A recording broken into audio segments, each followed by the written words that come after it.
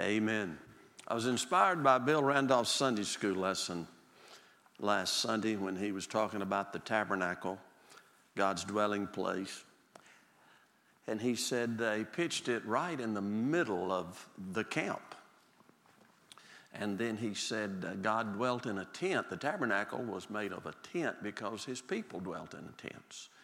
And then when they inhabited the land of Canaan, they dwelt in houses, and God turned the tabernacle into a house, a temple. And he made the statement of how God really desires to be with his people. So that inspired this message. God with us. Now, when you go to seminary or Bible college and you take preaching classes, they call it homiletics. The first thing they teach you, and I don't know of too many preachers that do it, is they say, make a thesis statement.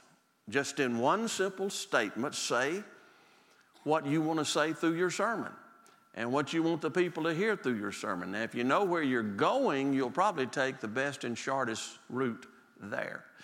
So let me share with you my thesis statement today. Our great and holy God has a passionate desire to be personally involved in the lives of his children. Now let me say that one more time. Because this is something I know most of us know up here, but do we really know it in our heart, in our everyday lives?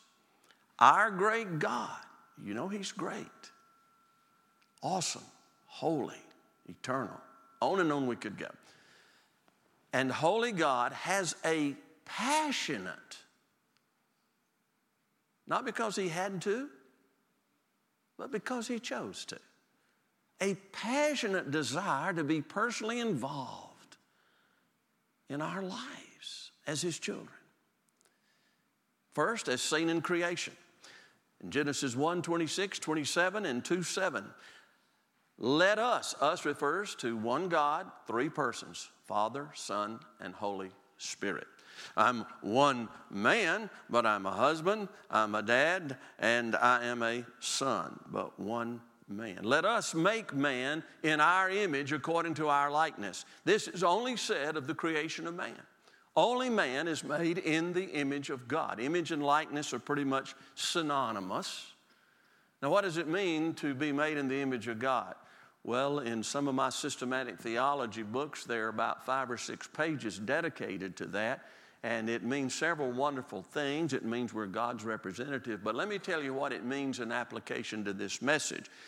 We are in the image of God so that we can have a relationship with God. We can have a personal intimacy and closeness to God. It's interesting to me that right after the command of God creating man, he began to speak to man. The dogs can't hear God speak, but mankind can hear God speak and communicate. And the Lord God, Jehovah, most sacred name, God, Elohim, the God of power and creation, formed. The word formed is a word that is used in Jeremiah of a potter carefully and skillfully forming a special vessel. And the Lord God formed man of the dust of the ground. Did you know this is actually Hebrew poetry? This is the first poem in the Bible. The Hebrew word for man is Adam, and the Hebrew word for dust is Adamah. And so he reminds us when we get a little conceited from whence we came. The dust of the ground. And he breathed into his nostrils the breath of life, and man became a living soul or a living being. Now, in Genesis chapter 1, about 3 times we're told that the animals have the breath of life. They're a living being. But only is it said of man that God breathed. And the word breathe means to give a puff. God breathed into our nostrils the breath of life. The Hebrew scholars, more often than not, will tell you there is an emphasis of intimacy here. I don't know how God revealed himself in the book of Genesis, but the first person man encountered when he was created, he was face to face with his God. Don't tell me God doesn't want to be personally. He's passionate about being involved in our life, being with us. You say, well, Jack, what's the big deal about that? Well, what if after the service today you saw me out there on the ground and I'm kneeling down before an ant bed and I'm just looking at those ants and delighting in those ants and talking to those ants, and you'd say, it's time for your retirement, Brother Jack. Either that or some Prozac or something. Do you realize there is a greater distance between almighty, all-knowing, all-present God? There is a greater distance between Him and us than me and those ants, and yet He wants to be personally, lovingly involved.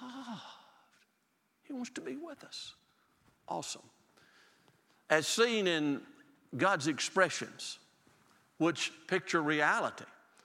First of all, walking with God. Jeff talked about that last week in Genesis 3:8. And they heard the sound of the Lord God walking in the garden in the cool of the day. And Adam and his wife hid themselves from the presence of the Lord. This language indicates before man fell into sin, it was a habitual thing that God would come and walk with Adam and Eve in the garden. He desires to be with us. The scripture says, and Enoch walked with God. You know, if I were to say, Gary, let's walk for a minute, that would mean I want to walk side by side. I want to be with Gary. I want to fellowship with Gary. I want to hear Gary. I want to talk with Gary. Noah walked with God, as seen in the expression friendship with God. He's our Lord. He's our Savior. He is our awesome Creator, and yet He wants to be our friend. Abraham believed God, and it was accounted to him for righteousness, and he was called the friend of God. Whoa! Next time we sing What a Friend We Have in Jesus, stop and think about who Jesus is. And it's because He initiates it before we do. So the Lord spoke to Moses face to face through the pillar of the cloud in front of the tabernacle, as a man speaks to his friend. Jesus brings it home to His disciples and us in John. Greater love hath no one than this, that they lay down one's life for his, not subjects. He's not some big impersonal king that decided he would try an experiment and create mankind. He didn't lay down His life for His subjects or His objects, His friends. Wow. He said, I have called you friends in John 15:15. As seen in the comparison of our salvation with the husband and wife relationship. Do you get any closer, any more personal than that? Dr. Rogers used to tell Joyce, if Joyce leaves me, I'm going with her. And that's how close we ought to be. 2 Corinthians 11:2, for I have betrothed you to one husband, that I may present you as a chaste virgin to Christ. Husbands, love your wives just as Christ loved the church and gave Himself for her. Christ is our spiritual bridegroom. It doesn't get any better than that. A fellow was playing golf one day with his friend, and they were on the third hole, and it was close to the highway, and a funeral procession came by. And he was just about ready to make a putt, and he just got down on his knees when he saw the funeral procession, prayed silently for about 30 seconds, and then got up and started playing golf. And his friend said, I want you to know that's the most respectful thing of the dead I've ever seen. He said, well, I was married to her for 45 years. It's the least I could do. Some of us are so busy in our daily activities thinking the world is all about us, we forget whom we're married to spiritually. I left out one. Put it in your notes, the children of God. 1 John 3:1, behold what manner of love the Father has bestowed upon us, that we should be called the children of God. Put an exclamation mark around that. God doesn't want to just be our Lord and our God, but our Father in heaven. Is it coming through to you? God desires to be with us, as seen in the dwelling places. And this is what Bill was teaching about last week. The tabernacle, Exodus 29, and there I shall meet with the children of Israel. I will dwell among the children of Israel and be their God. He wanted to be with them, so he put this tabernacle. He made it as a tent to relate to them. He put it right in the middle of the 12 tribes of Israel, 3 tribes on each side. He wanted to be right in the middle of their lives. And then the temple later on became the house of God. I've consecrated this house which you have built and put my name there forever, and my eyes and my heart will be there perpetually. It's called the house of God. Well, can it get any better than this? God desires us to have a personal, close relationship with Him. He desires us to be with Him. We sinned and certainly marred that relationship. He still desires to be with us as our friend. He desires to be with us as our spiritual husband. He desires to be with us as our heavenly Father. He desires to be with us as seen in the tabernacle and the temple in the midst of His people. Can it get any better? Let's take a giant step forward. As Star Trek would say, let's go warp speed ahead, as seen in the sending of His Son. Matthew 1:23, behold, the virgin shall be with child and bear a son, and they shall call his name Emmanuel, which is translated. Can you say it with me? God with us. And Jesus was all about several things. He was especially about dying as a sacrifice for our sin, but what was the ultimate purpose of that? So that God would be with us. Jesus is all about God being with us. John 1, in the beginning was the Word, and the Word was with God, and the Word was God. But let me tell you, God is not just our God is not, and the only true God, doesn't just sit up in heaven and watch us and say, I hope everything turns out all right. No, He stepped down out of heaven. To do what? To be with us. And the Word became flesh and dwelt among us, and we beheld His glory. Well, Jackie, it can't get any better than that. God leaving heaven's throne and coming down in the midst of us for 33 years or so. Yes, it can. Now, at first you're going to say, well, that's not better than Jesus being here in person. But yes, it is. As seen in the indwelling Holy Spirit. Where was God's presence among Israel? It was in the tabernacle. It was in the temple. Where was God's special presence? In Jesus. In this church age, where is His tabernacle? He is in us. You're talking about with us. That's why Jesus said, I will pray the Father, and He will give you another helper. The word another is a Greek word that means another of the same kind, that He may abide with you forever. Here He is, the Holy Spirit of truth, the third person of the Trinity, whom the world cannot receive because it neither sees Him nor knows Him, for He dwells, He's with you, and will be in you.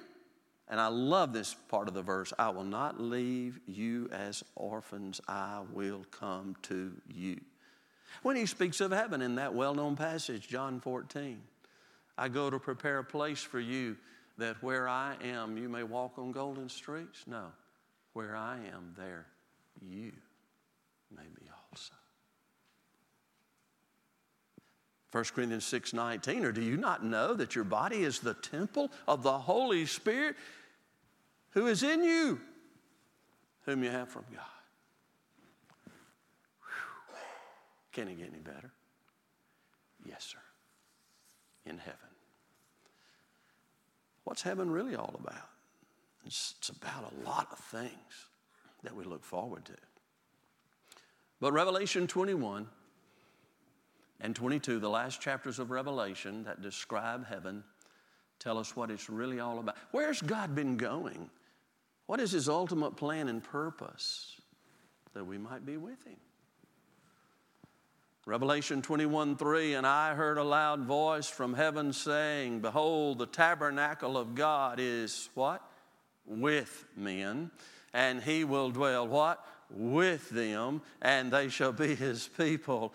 God himself will be with them and be their God. That's where God's been headed throughout the creation of mankind.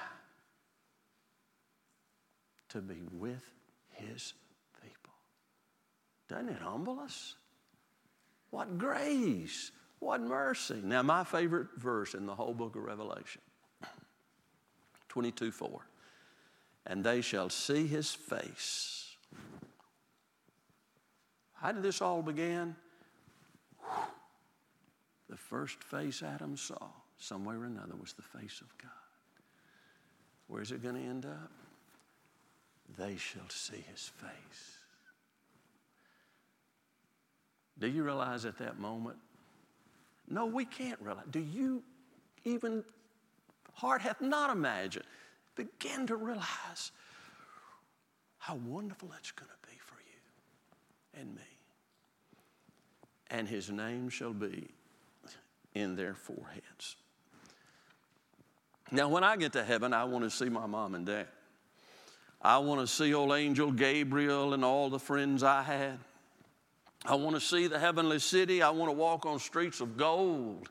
I want to sit by that crystal river and see sights untold. But when I get to heaven, the thing I long to see is the look of love in Jesus' eyes when he looks at me.